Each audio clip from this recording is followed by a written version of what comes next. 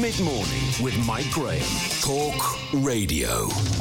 Welcome to Wednesday, as we used to say. It is a beautiful day out there. It may not be quite as hot in every part of the country as it is down here in the southeast, but 30 degrees it's going to hit, so it's a good play. You can either be at the beach, in the back garden, not wearing very many clothes in the park, or at least somewhere where you can stay cool. I'm going to stay cool in the studio if I can, but I have to say it's been difficult staying cool this week with all the nonsense and the moving of the goalposts and the ridiculous static sort of data versus dates argument that's been going on. Let's talk to Baroness Fox of Buckley, who is, of course, Director of the Academy of Ideas, non-affiliated peer.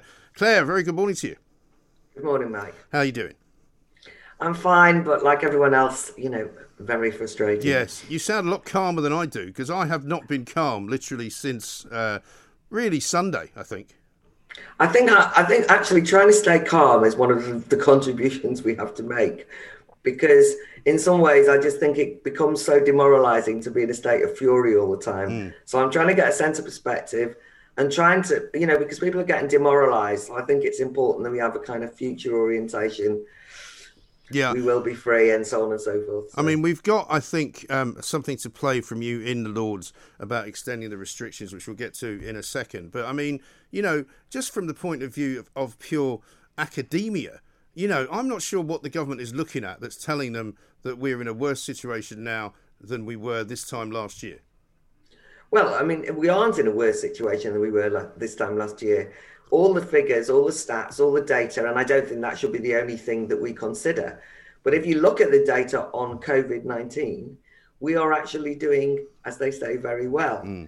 My argument, of course, and increasingly more and more people are agreeing with this, is you can't just see the whole of society through the prism of the assessment of COVID. Because at this stage, we now have to say that any cost-benefit analysis means that what we're doing to fight one very small challenge, and it's a small challenge now, which is this horrible virus, is outweighed by all of the costs, the collateral damage, as it were, of carrying on, keeping people restricted under the diktat of a government that can tell you how to live the most intimate aspects of your life. And that is the problem, isn't it? Because what we've been talking about, you and I and many other people over the course of the last year is, we have to be very careful how this is managed. We have to be very careful what powers the government thinks it has. And it struck me over the weekend at the G7 that, all of these people who are elected, who do run countries, they're all paid by the public purse of each of those countries. Joe Biden flies around Britain in the Air Force One, all paid for by the American taxpayer. Boris Johnson takes everybody to the Eden Project, all paid for by us. The EU turn up, Macron turns up. They're all employed by us. And it suddenly struck me, there's something wrong with this picture because they're not listening to us, but we're being forced to listen to not only to them, but to do what they're telling us to do. Well, I think it's, the difficulty we've got, maybe you and I, is that quite a lot of people are not agreeing with us, right? I mean, I still think that probably the majority of people think, well, it's only 4 weeks, better safe than sorry, and so on. And I think what the government's role is in that is to face that down, because one of the reasons why people feel like that is because they're there's a huge amount of information that's quite scary, or people are trying to do what is best for society. Some of it will be cynical, like, don't want to go back to work, it's lovely sunny days, don't mind for an extra few weeks. But overall, what that means is handing over our agency, our ability to make decisions to the government. Yeah. And so what I want the government to do is to have a bit of courage, because I think they're looking at the polls thinking, oh, well, if we carry on doing this, we're not even going to be that unpopular. And maybe they're right. But the point is, at some point, you've got to do something on the basis of principle, on what's right. And for me, the continuation of the trashing of the economy. Just when I was in the Lords yesterday, the government minister that I was asking the question of, we got less than a minute, by the way, each. The government minister that I was asking, he was sort of saying, well, try and put yourself in our shoes to see what it's like making the decisions. And he was kind of almost quite chirpy. He said, well, I'd like to stay optimistic. I don't want all this negativity. And it's like, don't you realize the despair if you work in the events industry, if you work in the travel industry, but also just if you are if you want for once to just be able to have spontaneity, I mean, that's what's lacking, isn't it? It's not just a question of saying, I want to go to the pub. It's that I just want to go out in the day and see what happens and see whether I want to go and meet mates or not. And the fact that I have to think, what are the rules? Am I allowed? Is that possible? That changes who we are as citizens. It makes us lesser, in my view. Yes, I think that's absolutely right. But for me, it's not just about that, but even though that's very important, it's also about the size of the businesses we're talking about here, the size of hospitality, the size of the events business, the music business, the numbers of people, the thousands, tens of thousands of people employed, all of whom pay tax, the businesses that all pay tax. I mean, I go back to last year and I remember hearing a guy who runs a theatre somewhere in the West End, and he said, last year we paid £700,000 in VAT to the government. And they said, how much are you paying this year? And he went, none, nothing. Exactly. I mean, you can't tell me that doesn't have some kind of long-term effect. But let's have a watch, Claire, just as we're talking about the Lords and your appearance there yesterday. Let's look at that and listen to it. I call Baroness Fox of Buckley. The Minister has said several times there are grounds for optimism. Really? Doesn't he realise that this delay has caused despair? The Minister urged opponents to sit in the seats of decision makers. Can I urge the Minister to sit in the seats of the trashed events industry today and those who are likely to lose their jobs in hospitality, sport, theatre and so on? I appreciate that many people in the public remain nervous of living with the virus despite the wonders of the vaccine, but isn't it the job of government to lead with courage, to reassure people not to be unduly frightened or succumb to fatalism, and to protect the unquantifiable, non-COVID related social fabric of society that you are tearing up? Very well said. And as you pointed out, the reception that you got for that, Claire, was not exactly particularly encouraging. But let me ask you about a couple of other things that are going on. I mean, the care homes this morning, we're being told anyone who works in them is going to be forced to have a vaccination. I feel slightly uneasy about that. What do you think? Oh, I'm absolutely furious about this one. I'm not calm on this question. Okay. Because I think that the government's own approach had been to say we won't make this compulsory for care home staff. We'll encourage them. That's the best way. And they're absolutely right. But the implication is that care homes had COVID in them because care home workers weren't vaccinated. Well, we know that's not true. We actually know that the reason why COVID got into care homes was much less to do with that. And actually, if you look at what's happening in care homes at the moment, the great tragedies, the great threat to health are the continuation of restrictions. Until only this week, they had to have, 14 days in isolation if they'd been out for a day into the sunshine.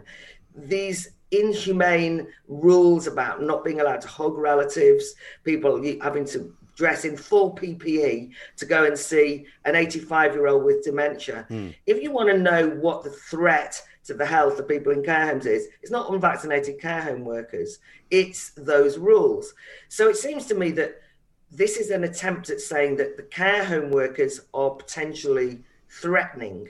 What a horrible insult to frontline workers who have worked throughout this pandemic in the most difficult situation and have had, the added strain of having to deal with furious relatives, let alone do their job of substituting the lack of love and care of families who've been banned to try and make those elderly people feel better. And now they're being blamed effectively, and they shouldn't. I mean, if you've got, by the way, those people who've got loved ones in care homes, they will have been doubly vaccinated.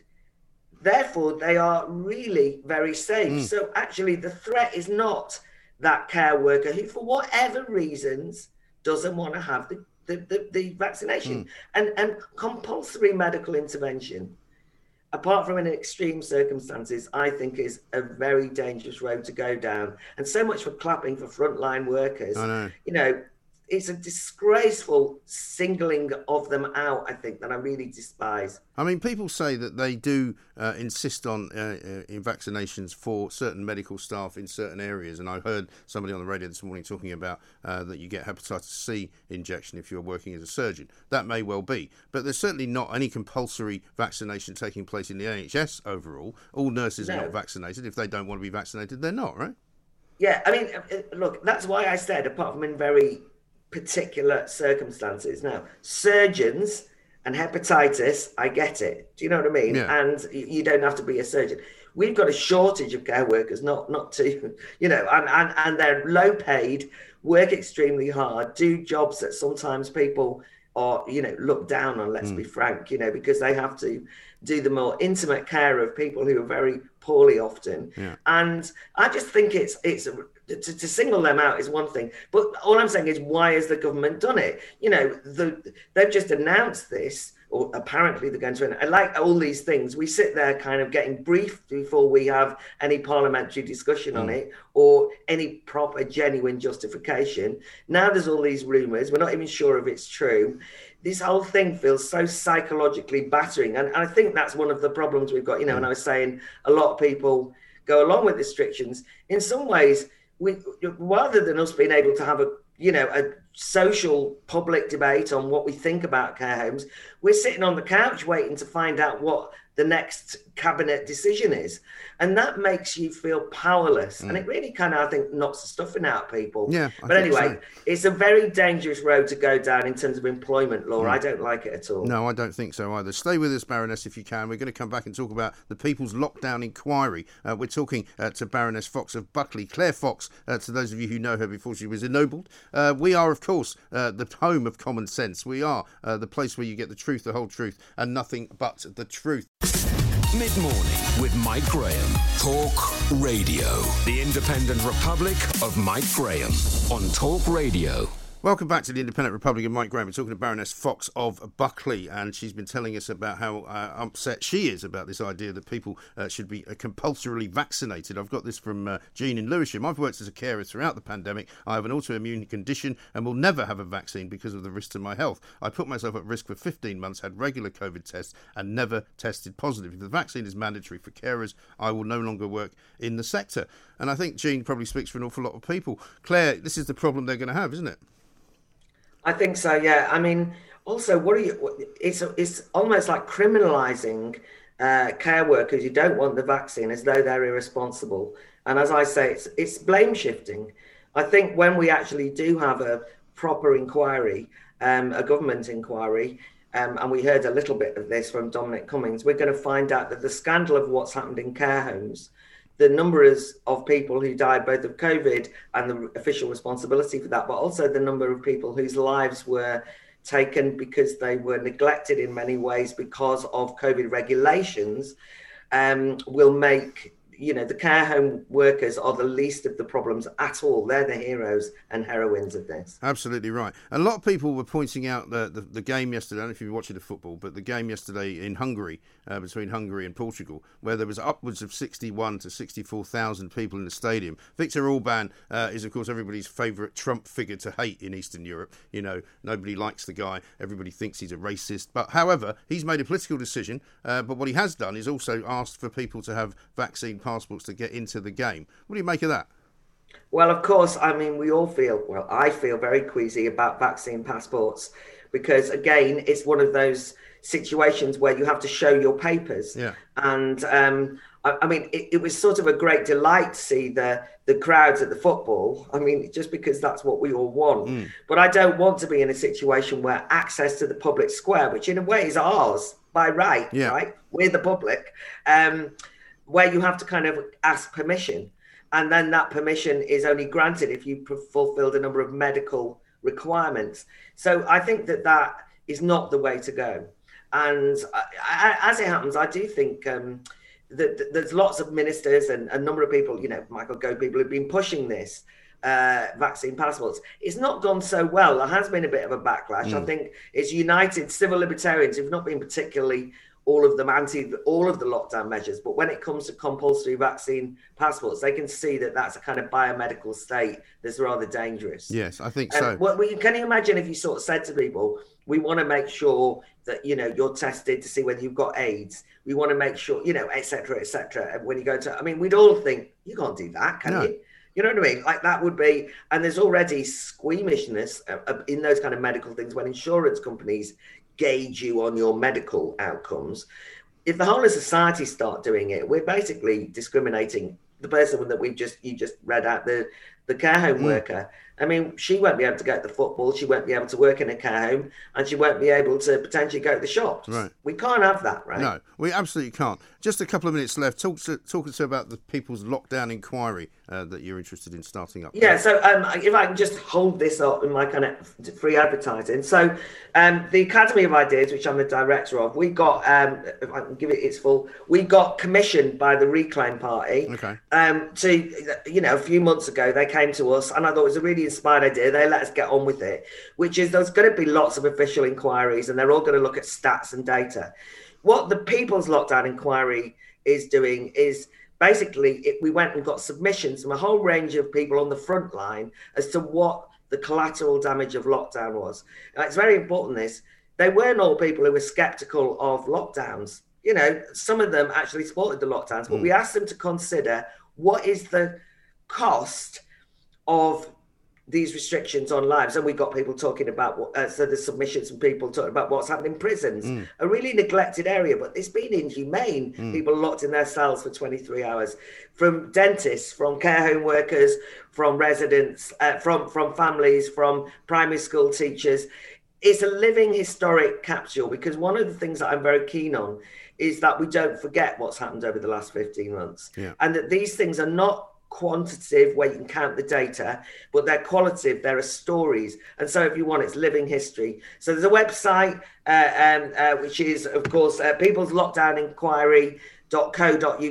I hope people will read those submissions and recognise that we can't depend on the politicians to run an inquiry where we get a sense of assessment of what's happened. There's a brilliant essay in here, actually, Mike, on the economy, and actually weighing up, will there be some good things that come out of this? Will it wipe out a lot of companies that maybe didn't, had been sort of coasting along, as it were, but really in-depth discussion. So I hope people will read it, participate, tell their own stories. And I'd like to thank the Reclaim Party for commissioning us, but the Academy of Ideas take full responsibility for curating this. But we've got to tell our own history now, not let it be the statistician, SAGE, or the people called to the Science and Technology Committee. Our stories, or when I say I'm in the House of Lords.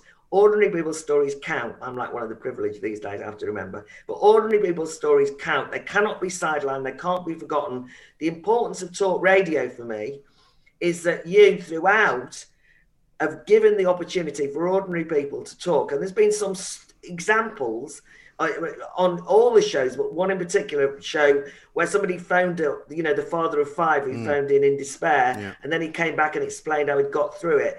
And there's something about hearing what it's like on the ground that most politicians haven't got a clue what people's lives have been like during this time. And we should not forget. No, absolutely right. Brilliant stuff. Baroness Claire Fox, thank you very much indeed. Go and find that Academy of Ideas paper, because it's called the People's Lockdown Inquiry. And keep bringing us your stories, because it's important, not least because people do take notice.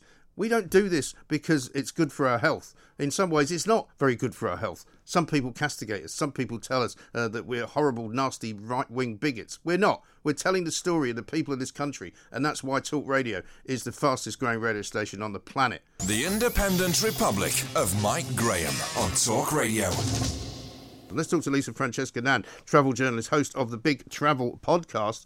Very jealous, Lisa. You're probably having a great day down in Brighton in the 30-degree heat. Oh, it's beautiful here at the moment. I'm not going to lie. And this is all we've got at the moment, isn't it? Make the best of this weather. I think, isn't it turning next week? I think tomorrow. Yeah, probably. But I mean, they sometimes get it wrong. But listen, I mean, imagine if it wasn't like this, how depressed we would all be with the news that came on Monday, which we expected, mind you. That's another 4 weeks before we can do anything. Yeah, it is a little bit depressing. I personally had tickets to Spain for this weekend, just gone, they were cancelled. They were the EasyJet, and they've been cancelled, and lots of other people's flights have been cancelled. There's so many people who do now want to go away. I think people are just fed up, with the restrictions, and the rest of Europe is opening up. We really need to get with it as well. Absolutely right. But an interesting manoeuvre over the last couple of days. EasyJet have been moving planes around, and a lot of planes that they would have had leaving the UK have now been taken over to mainland Europe, which suggests to me, I suppose, that they're going to be flying around in Europe, but not from here. Yeah, I mean, this appeals to the most sort of, nobody wants the Germans to get to the beach before us, do they? Or the swimming pool and put their towels down. And EasyJet are now moving planes that should have been going from here to Berlin, because I mean, what else can they do? They need to try and claw back some business. People in Europe are flying all over the place now. Most European countries have said if you've had the double vaccine or a negative PCR test, you can come in without quarantine. You can move around within the EU, and it's so much more less restricted than here. You know, we're losing out on millions and millions of pounds worth of business. That's real jobs and people's livings, and it's actually, you know, I'm one of those people that really want to go away, but it's bigger than that. It's bigger than us just losing our holidays. It's the potential for massive businesses to go under. And I don't blame EasyJet for having done it, because they need to claw back some cash. Well, exactly right. And the problem with this 4 weeks sort of extension, if you want to call it that, is that ordinary families like yours and mine, we can't really make any plans, can we? I mean, I can't say for sure, and I don't really have any faith in Boris Johnson's ability to keep his word, that even July the 19th will be a day that we do, in fact, lift all the restrictions.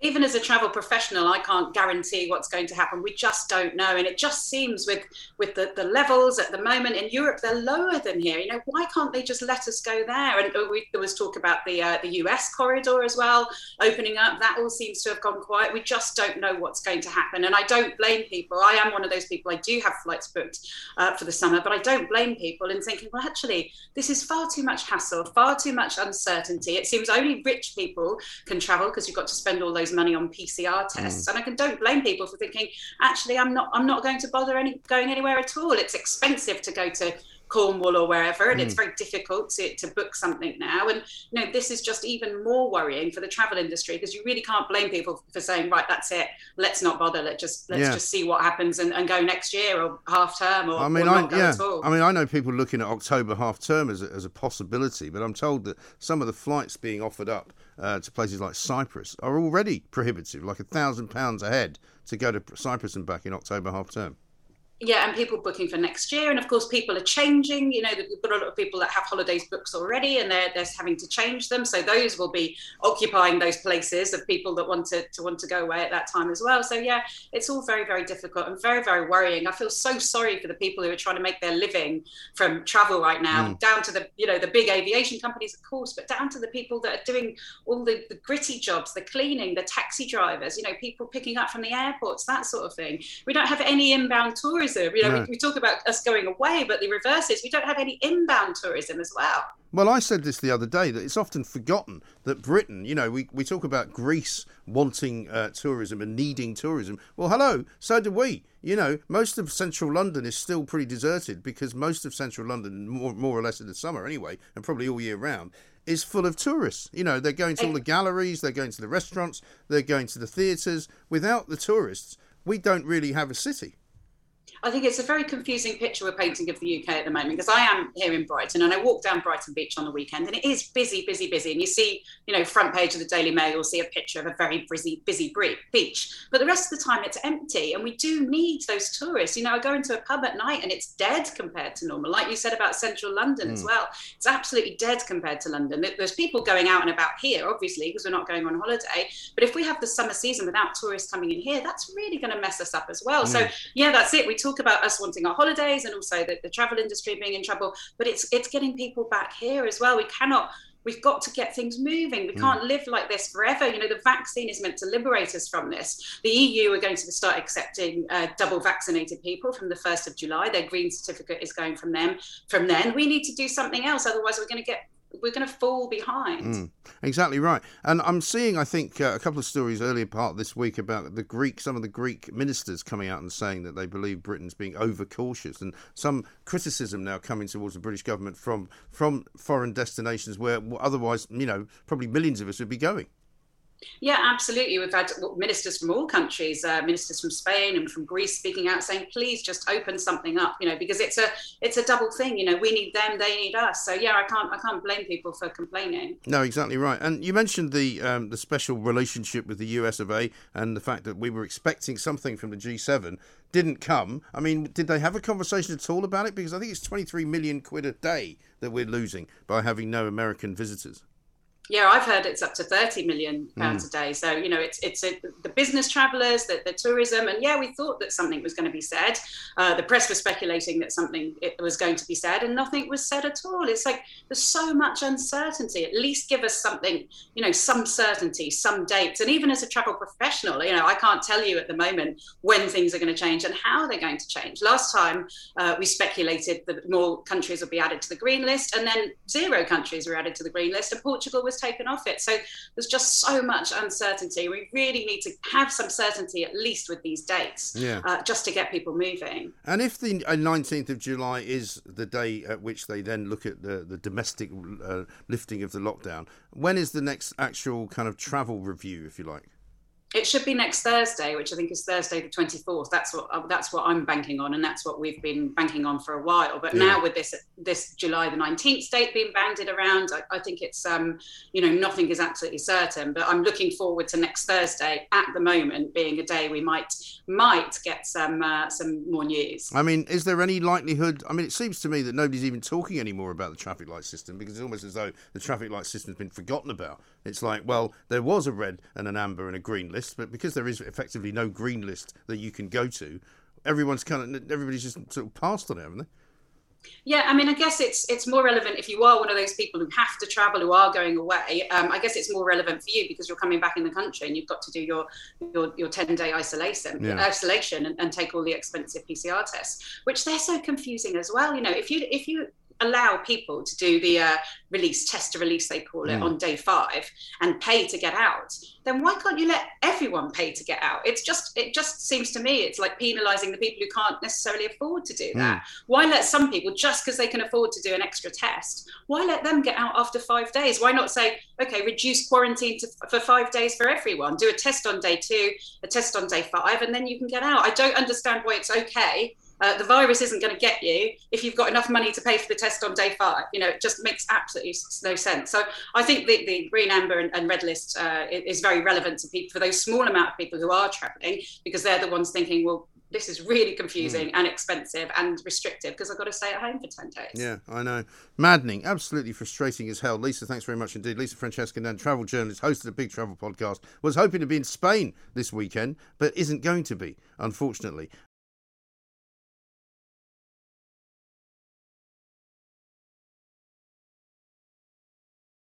So, every now and again I have to kind of breathe just to kind of just go, right, okay then. You know, yesterday I was quite, I really struggled not to swear this week, actually. I understand. I was quite peed off yesterday. Monday I was angry.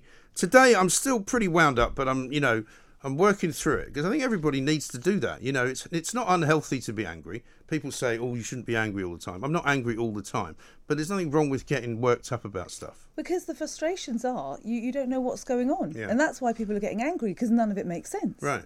And when you ask whether it makes sense to anyone, and they talk about, well, we're following the science. Well, I'm sorry, there isn't any science. You know, I'm looking at the Telegraph today. I think they've got 8 deaths, is it? Or 10 deaths? Yeah. Out of a total, because I'm pleased, as I say, that they're now doing the total. 1,111 deaths in a day. Yeah. In all areas, 10 of them from COVID. So 1,101 are from something else. Yeah. What are we doing about that? Absolutely and I'm pleased nothing. to see that Jacob Rees-Mogg seems to now be getting on board slightly. Michael Gove yesterday started to talk about, living with it rather than, hiding from it. He's so two-faced, Mike. And this is the biggest problem. Okay, so they come out, Michael Gove comes out and they come out and they say something, but I don't believe anything anymore. And I've said this before, that I lived in this lovely little cocoon before COVID. Yeah. Really believing that the government had my best interest and the best interest of my children at heart. That they wanted me to have my liberty because I live in a great Britain where liberty and democracy rule. That's what I thought up until COVID. Yeah. And then I've had this creep up on me over the past 15 months, realising that actually that's not the case. They lie. Oh my goodness, the lies. And they get away with these lies again and again and again, and no one holds them to account. Right. I mean, the opposition, is so pathetic. I don't know who I'm more angry at, the government or the opposition, because at least if it'd been the other way round, if Labour had been in, I do think that Boris might have done something. But this way round, he's so sheepish and led by this faux science. And it is faux science. Oh, totally. Because everything that Whitty has said has worked out to be wrong. All these predictions he's made are wrong, and yet we continue to follow them. I don't get it. Right. Mike, tell me why. I said to Claire Fox this morning, I remember this time last year, we were doing a lot more stuff than we're doing now. Were we not? I mean, we opened the pubs up, I remember, on July the 4th. We had a party over at the Horseshoe, one of the first of many. We had a whole kind of, show that we did there. The whole of July and August, people would go on holiday. My family went to Portugal. I didn't go with them because I wasn't sure whether there was going to be quarantine or not. As it turned out, they put it on, then they took it off. But a lot of people were travelling. Now nobody's travelling. Nobody can book a holiday. You were telling me about a friend of yours that you were talking to. My friend has a travel company, Anna at Travelmania, and she was on the phone to me yesterday sobbing, literally sobbing. So she has worked in this company. She's the same age as me, kind of middle-aged, mid-50s, and she has worked in this company for over 30 years. Everything that she has got has gone into this company. And up until COVID hit, they were in the black. They were doing really well. They're about to take some money out because her and her two cousins that run it. It's a family business. She's an incredible travel agent. She really kind of looks after you, and her clients always go back to her. And that's hard to do now because really of hard the to internet, build up. isn't it? Because people just book their own holidays Absolutely. now. So can you imagine how good she is, that she has clients that come back year after year after year. She's had people with her since the beginning, 30 years of clients. Can you imagine that? And she's sobbing down the phone to me because this latest 4-week extension has just they were hanging on by the tips of their nails, like literally hanging on, and she just knows it's gonna fall away now. And she was, because she knows that I'm well read and I kind of keep up on all the statistics and everything. She goes, Victoria, can you just tell me why? Can you justify it for me? So at least there's a Greek word, natochonepso, so I can digest it, as we say in Greek.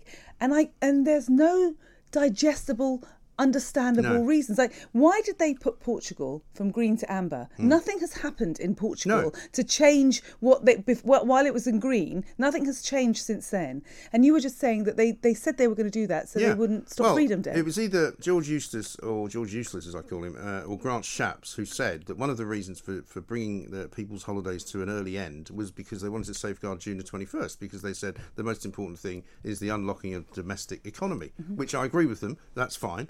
But they did it, and then that didn't happen. No. So what happens now? I mean, I was saying early this week, if you had your personal holiday ruined, if you had to pay £500 per person to Ryanair to fly back early to avoid quarantine, and it's cost you money, you should sue, not the government, because that's public money, individual politicians, sue them, and say to them, you owe me £2,000. Yeah. And I can't afford £2,000. I can't afford to have taken all these tests, and I can't afford to go on holiday. And what about Portugal? Portugal, all the people who hired, I go to Portugal quite a lot. There's a couple of really nice resorts that I like to go to there on the Algarve. And they've got loads of great staff, all of whom are now out of work. Yeah. Because there's no one there. And there's no reason for it. Right. Because we'd all accept if there was a reason, but we completely now understand.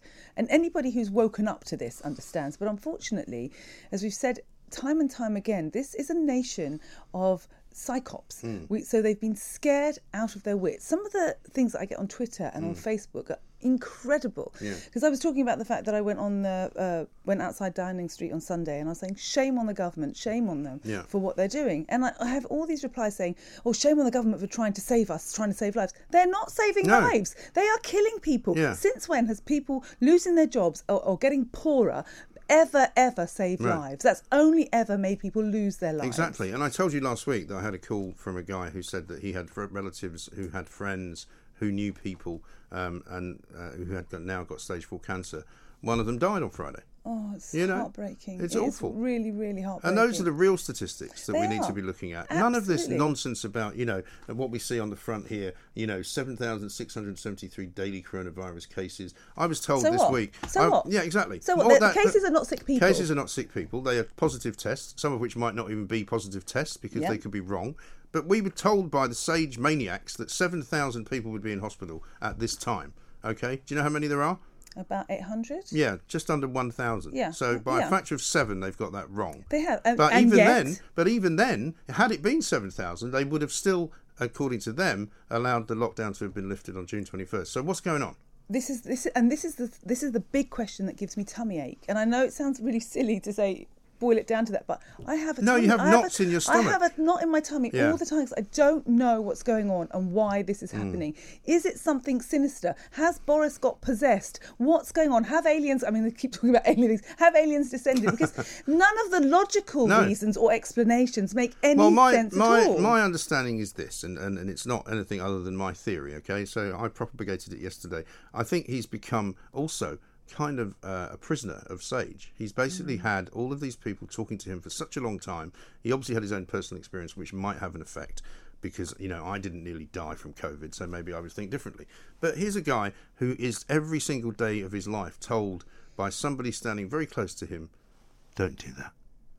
Just don't do it. You know what the question is, Don't Mike? do it. Who put that person standing next to him? Why can't we have some of the other brilliant scientists, like anyone from the Great Barrington Declaration, any one of those fantastic virologists, immunologists, scientists, not people control people. Why are they not standing next? Why are they not there? And that's the question. I think we'd find out where the power play is. We'd find out who put Sage in front of Boris. Why didn't the other scientists get there? There are some amazing scientists out there and who scientific completely thoughts. reputing this. Yeah, and there is no perfection when it comes to science. There are some rules which you obey as a scientist, like gravity. You can't say that doesn't exist because you would be laughed out of the room. But what you can say is that the Indian variant, or as it's now called, the Delta variant, because we don't upset people from India for some god-awful reason, is more dangerous now. They're saying, we don't think it is actually more dangerous. We're not really sure. They just say stuff. And everybody goes, well, of course you know that it's more dangerous. And you go, well, who told you that? Who told you? But the thing is the variants are... So I'm not a virologist and immunologist before you start, but I can read the science. And neither is Susan Mitchie, by the way, who wants us to have social distancing and wear masks for the rest of time. And this is the Susan Mitchie whose family used to own a Picasso. That's right. Yeah, you're just checking. She's one of us. Yeah, obviously. she's another because all communists own original Picassos, obviously. Thank you, exactly. But my point is the variants are 0.3 difference, which if you're vaccinated, they will have no difference on. And the nature of viruses, the nature of all viruses in all time is that they become weaker and they do become a bit more contagious because their point is that they want to live on. So they become, like a bad flu, or not even a bad flu, a little cold really. So they do become more contagious, but less dangerous. Yeah. So all this scaremongering is just...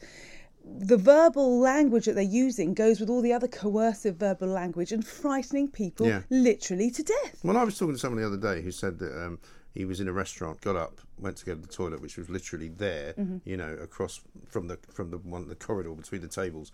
And some guy said, would you please put your mask on when you go to the toilet? And he said, how does the virus know that I'm standing up?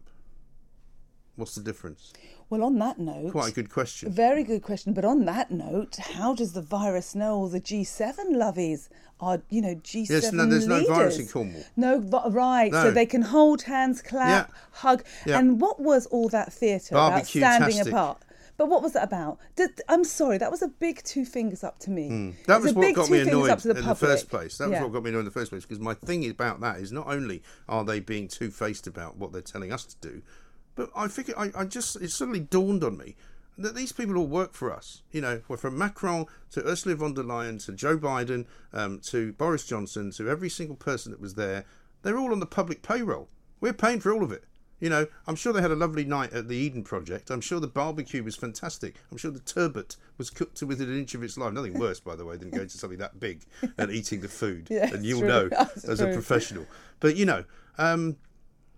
we're just being taken for a very long ride. And at the end of it, we're being told, sit down and shut up. Thanks for the money. But what's dangerous about this, Mike, and from what I gather, is that the laws that they keep putting in, emergency changes and emergency laws, are going to take it away from them working for us.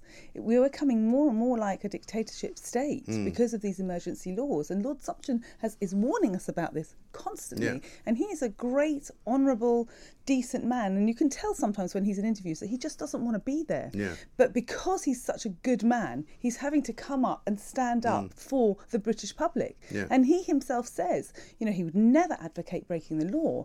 But there is something about morality here. And once these laws become immoral. And I believe they are immoral laws because they are harming people. It's not just business, and it's not just because I want to go to the pub.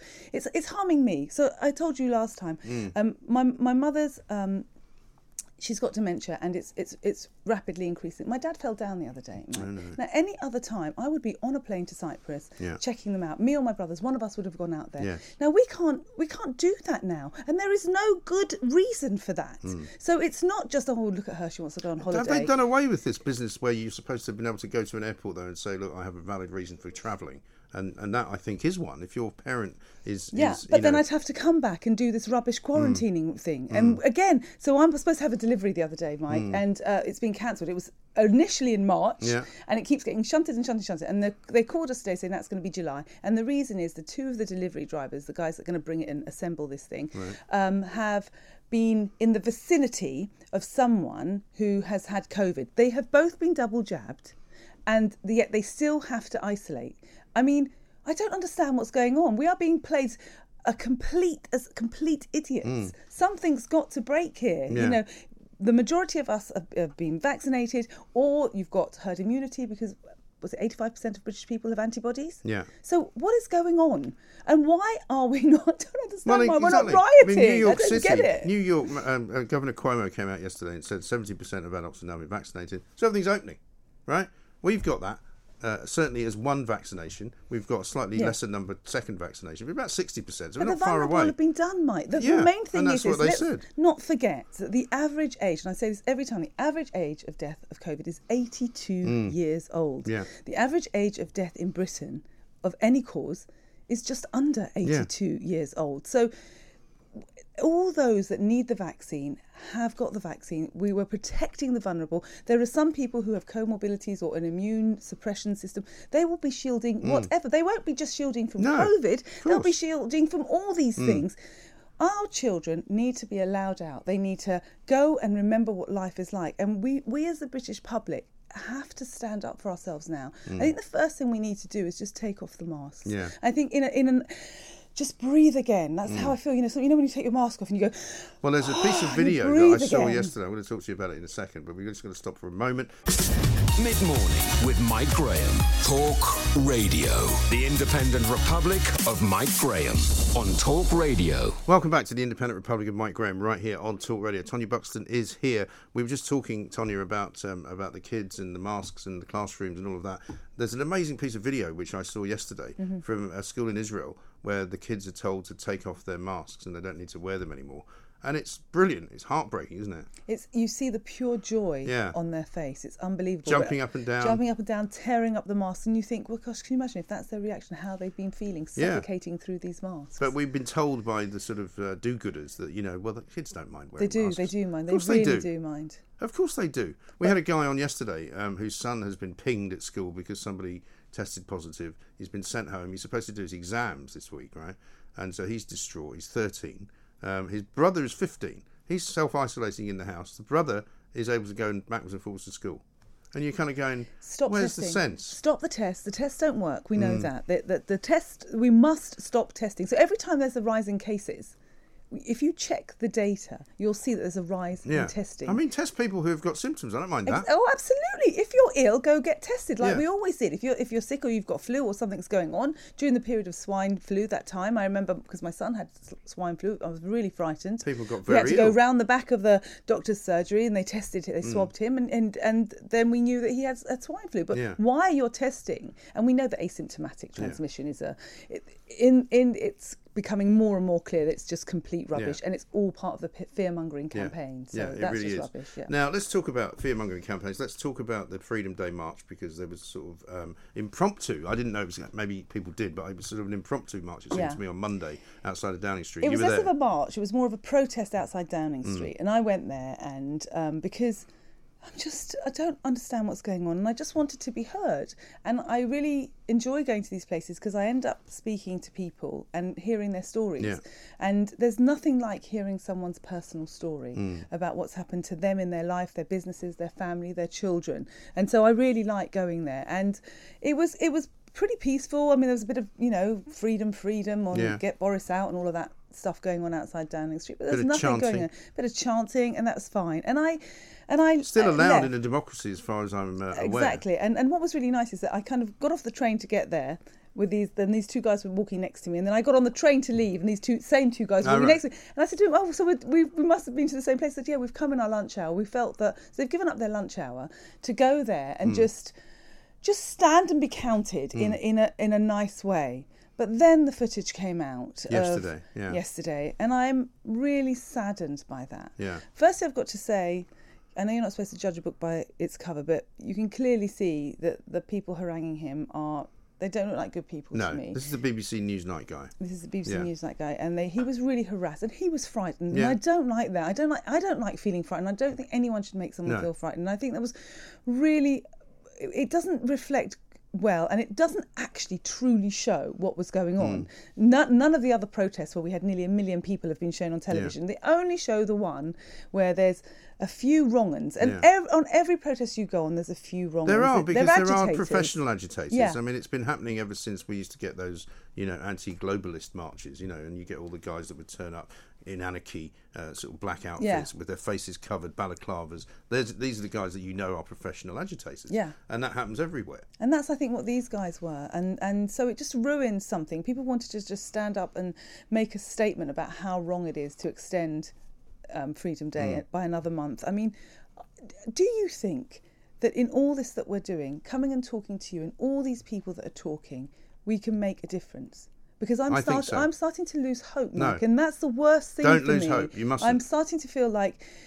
our government and the people that run this country have no sense of how the people feel. They do these strange polls that I don't know anyone who agrees with these, but I don't recognise them. None of the people I speak to feel that way. Yeah. And also, stop fear-mongering. Stop the fear-mongering. Yeah. Stop and I said it last time, I do feel that in years to come, if we get through this and we're not in some kind of Stasi communist state or China-like living, there will be a lot of people that will be held accountable. We will have to have trials on what was done to the British public. Well, I see you've got a copy of Claire Fox's report there. I do. I got this, and I just want to say anybody can get hold of it at the peopleslockdowninquiry.co.uk. And what I love about this is in here is people's stories. So you've got the stories from people in neighbourhoods, you've got doctors, you've got travel agents, you've got religious people talking, sports people talking, business people talking, and the quotes and what happened to them. And one of these quotes here from this lady called Kate Meacock, which really kind of resonates with me, is just, you feel like you're grieving for someone who's still alive. And she worked in a care home.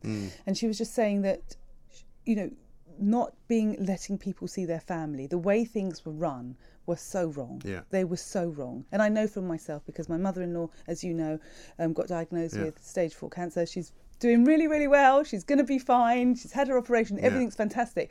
But I had to go and stand at that hospital and demand to go in. I mean, I thought I was going to get arrested at one stage because I wasn't having it. I want to see her. I just don't. And you should keep that, though. Keep that thought, right? And keep that principle. And that's how we will get through it. And that's how we will get out of it. And in the end, we will also win. Yes. You know what? Standing shoulder to shoulder with you, I think we might. I think we will. Tonya Buxton. This is, of course, Talk Radio. Great to see you again. We'll see you soon. The Independent Republic of Mike Graham on Talk Radio. Let's talk now, though, to Robert Clark, Research Fellow at the Henry Jackson Society. Robert, very good morning to you. Morning, Mike. How are you? Yeah, very well indeed. Perfect timing, Robert. I mean, I don't know how you managed it, but we're just watching, even as we speak, Putin's plane. He's about to come walking down the gangway, and he's arrived in Geneva. What's it all about? Putin's arrived there just now, and the summit, or the meeting between himself and President Biden will kick off all afternoon. This is on the back of President Biden's whistle-stop tour of Europe. Obviously, we had the G7 meeting in Cornwall this weekend, and then the NATO summit in Brussels Monday as well. So it comes on the back of that, and it's important to really note that he's got the support of the G7 and NATO members and heads of state going into this meeting with President Putin. It's not so much America and Russia. It's more, Europe, NATO, the G7, and their issues and contentions with recent Russian aggression. Yeah, I was listening to a former Kremlin advisor talking this morning about how it was interesting to see how the relationship between Donald Trump and Vladimir Putin sort of changed over time, because there are some, particularly those on the left, who hate Donald Trump, who think that he was very cosy with Putin. But it turns out he wasn't really, because what he did was he did put in a lot of sanctions. He pulled out of all sorts of treaties. You know, he made America much more of an adversary, if you like, to Russia than Barack Obama had. No, absolutely. The slightly troubling issue with President Biden is the continuity that we'll see under his presidency is with the negative connotations, for example, with President Obama's policies, and that's what Trump, bucked the trend with, and actually, put American and NATO issues first. Like you say, pulled out of several nuclear treaties, the New START Treaty and the Open Skies Treaty, when Russia were found to be violating it. And this is a case that we can see still with the Biden's administration's position, even with Iran as well. Completely just a continuation of failed Obama policies, which will ultimately undermine British interests. Well, this is the problem. I mean, I'm not sure entirely what Joe Biden's foreign policy in the round actually is. You know, he doesn't seem to want to be too hard on China. I'm not sure what he wants to do with the European Union. The relationship he has with Boris Johnson seems to be, I would say, fair to middling. He didn't do all of the things that some said he was going to do at the G7. He was pretty friendly. You know, he doesn't appear to be a man of any great kind of principle, if you like, which comes as no great surprise to me, given that he's been in Washington for, whatever it is, nearly 50 years, and really hasn't done very much. Yeah, I mean, President Biden is an absolute career diplomat, career politician. In terms of his, his principles and sort of his approach, it's very much communication and trying to talk things through. And this is evidenced in the fact that it was he who requested this meeting with President Putin only a few months into his presidency. This was seen as, almost as, again, giving Putin the control. Him coming to Putin, him coming to Russia, rather than the other way around, which is what it should have been. Interestingly, I don't think there will be much actual way in terms of diplomatic breakthrough between himself and Putin today. I don't think many people expect it. Again, it's more about re-establishing that communication level.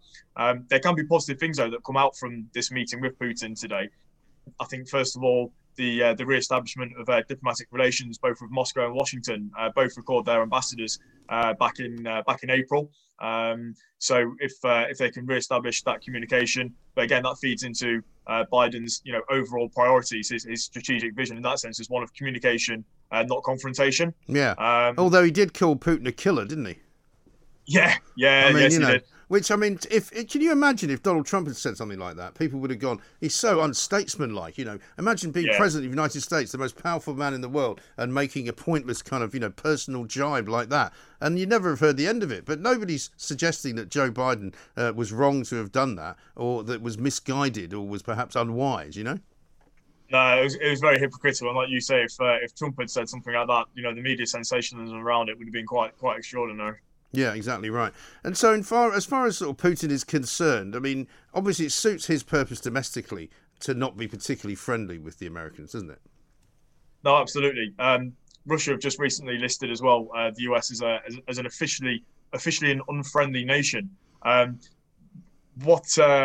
Regarding the domestic situation in Russia as well, Putin will absolutely not talk or not even consider any kind of negotiation on what he sees as domestic issues for Russia. So crucially, that actually involves a lot of European and British security. So Belarus, the situation in Belarus, the support for Lukashenko, the human rights situation there, Ukraine as well. These are issues that impact British and European security, but to Russia and to Putin especially, they see that as absolute lines for no negotiation. They obviously within Russia's sphere of influence in Europe. Yeah. So whilst the domestic situation will be driving Putin's agenda, unfortunately, the domestic situation in Russia actually impacts British security wider than that. Right. And what about the Middle East? What will be said at this meeting between these two guys about, say, Israel and its possible new government, new Prime Minister Netanyahu no longer in charge, and also Syria, which is still sort of a massive problem for the entire region? No, absolutely. This is one area that people think there'll be quite a lot of potential for further talks down the line, particularly with the respective secretaries of state and foreign secretaries. So, for example, in the Middle East, with Syria and also Libya. There's obviously a lot of contention between the Russian perspective and the American perspective, or the Western European approach. So there's quite a hopeful air that there will be some decent talks and discussions regarding the Middle East. So yeah, that's quite hopeful. And everybody's favourite bit of these things is the kind of the two men sitting in the chairs, and the sort of the smiling Putin and the sort of chuckling Biden, and the optics are often what we take away as the main take from it. What's that going to look like, do you think?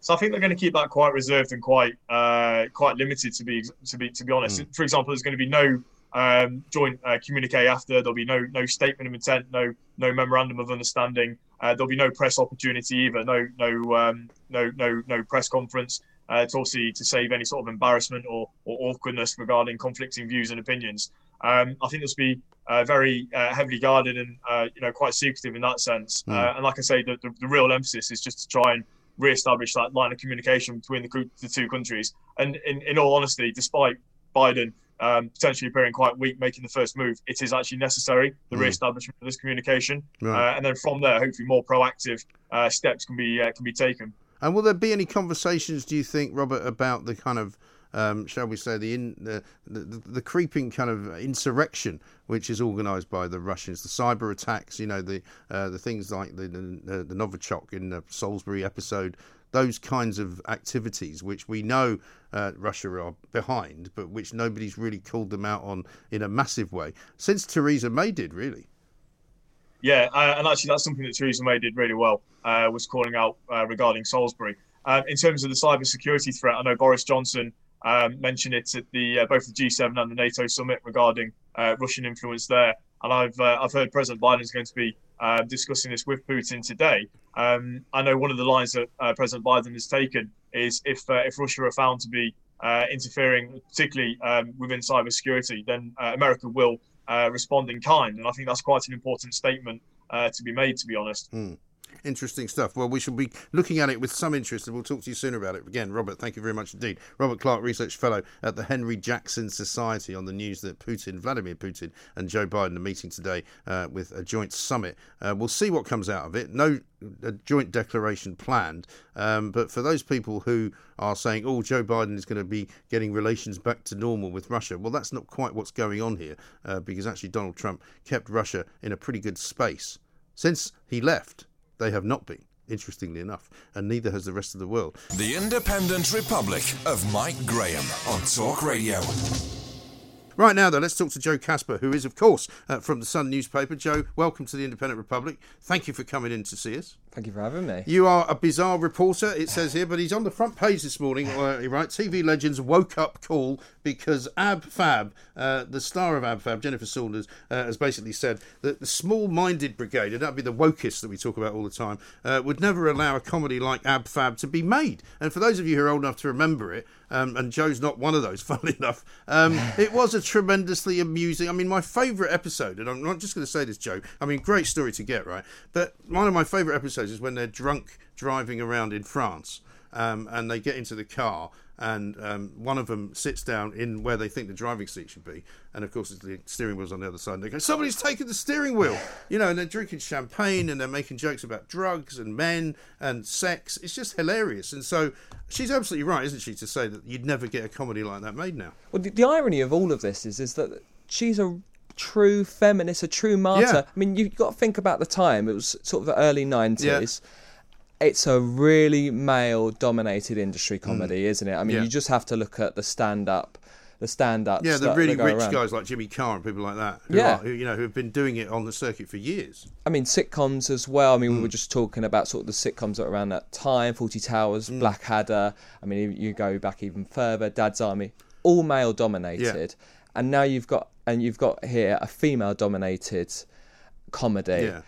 And now people are saying that that's not good enough. Well, yeah, exactly right. But that's the trouble, because the wokists will always sort of eat each other. Because one of the great things about how clever this was that Safi was Jennifer Saunders' daughter, right? And so Jennifer Saunders and Joanna Lumley would go out all hours drinking, taking drugs. They'd stagger back to the house, and Safi would walk into the kitchen and go, "Would you lot go to sleep? I'm trying to get, would you lot go to bed? I'm trying to get to sleep. I've got exams in the morning." So the daughter was kind of the sensible one, and the parents were idiots, and that was what was funny.